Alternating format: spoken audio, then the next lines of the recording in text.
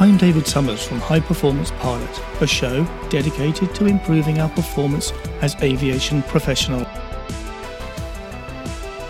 To do that, I'll use the core competency matrix and the behaviours contained within it, the skills, the knowledge and the attitudes. Hello again, welcome back to the show. And today I thought it would be useful to go back to the beginning and reintroduce the core competency matrix. This time I'd like to do it in a way that brings structure to the matrix, not just a list or grid, and in so doing make it more memorable. Before I do, I'd like to put High Performance Pilot into context within the aviation industry.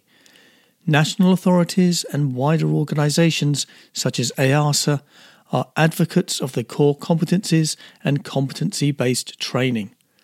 I see their approach as one that is top-down, and by that I mean their efforts are to promote core competencies to the training organisations and aviation operators.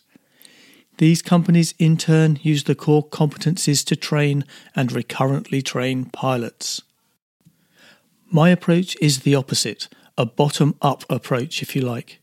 The aim is to inspire pilots to take ownership of their own core competencies, to utilise them to enhance all aspects of their operation, to study the matrix and make incremental gains in their effectiveness. Today's episode is the transcript from my first ever YouTube video.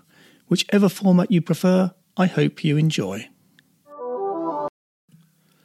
My name is David Summers from High Performance Pilot, and today I'm talking about the core competency matrix, a collection of essential behaviours, knowledge, skills and attitudes that we need to possess and master in order to become effective commercial pilots. So, first up, the king of competencies, leadership and teamwork.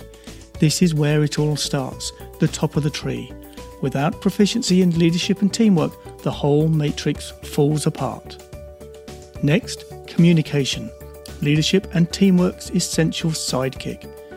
Unless team leaders can communicate effectively with team members and vice versa, there is no team. We've now formed a stable platform, and next is a link to the rest of the competencies, workload management. And its first connection is a state we all want to be in, enhanced situational awareness. These four competencies now provide the foundations for the skills of Flight Path Management Manual and Flight Path Management Automatic. Now these are what your friends and family think your job is all about, but we know different. Okay, let's recap. We now have 6 competencies: leadership and teamwork, communication, workload management, situational awareness, Flight Path Management Manual and Flight Path Management Automatic. These 6 competencies are supported by knowledge, leadership and teamwork's confidence builder, which is in turn put into practice with application of procedures. Proficiency in these 8 competencies is essential for effective operation, but I like to think of the operation as being a series of problems which need to be solved with good decisions, which brings me to the final competency of problem solving and decision making. So there you have it, the core competency matrix reimagined. Seek it out, understand it and apply it. Alternatively, listen to High Performance Pilot wherever you get your podcasts.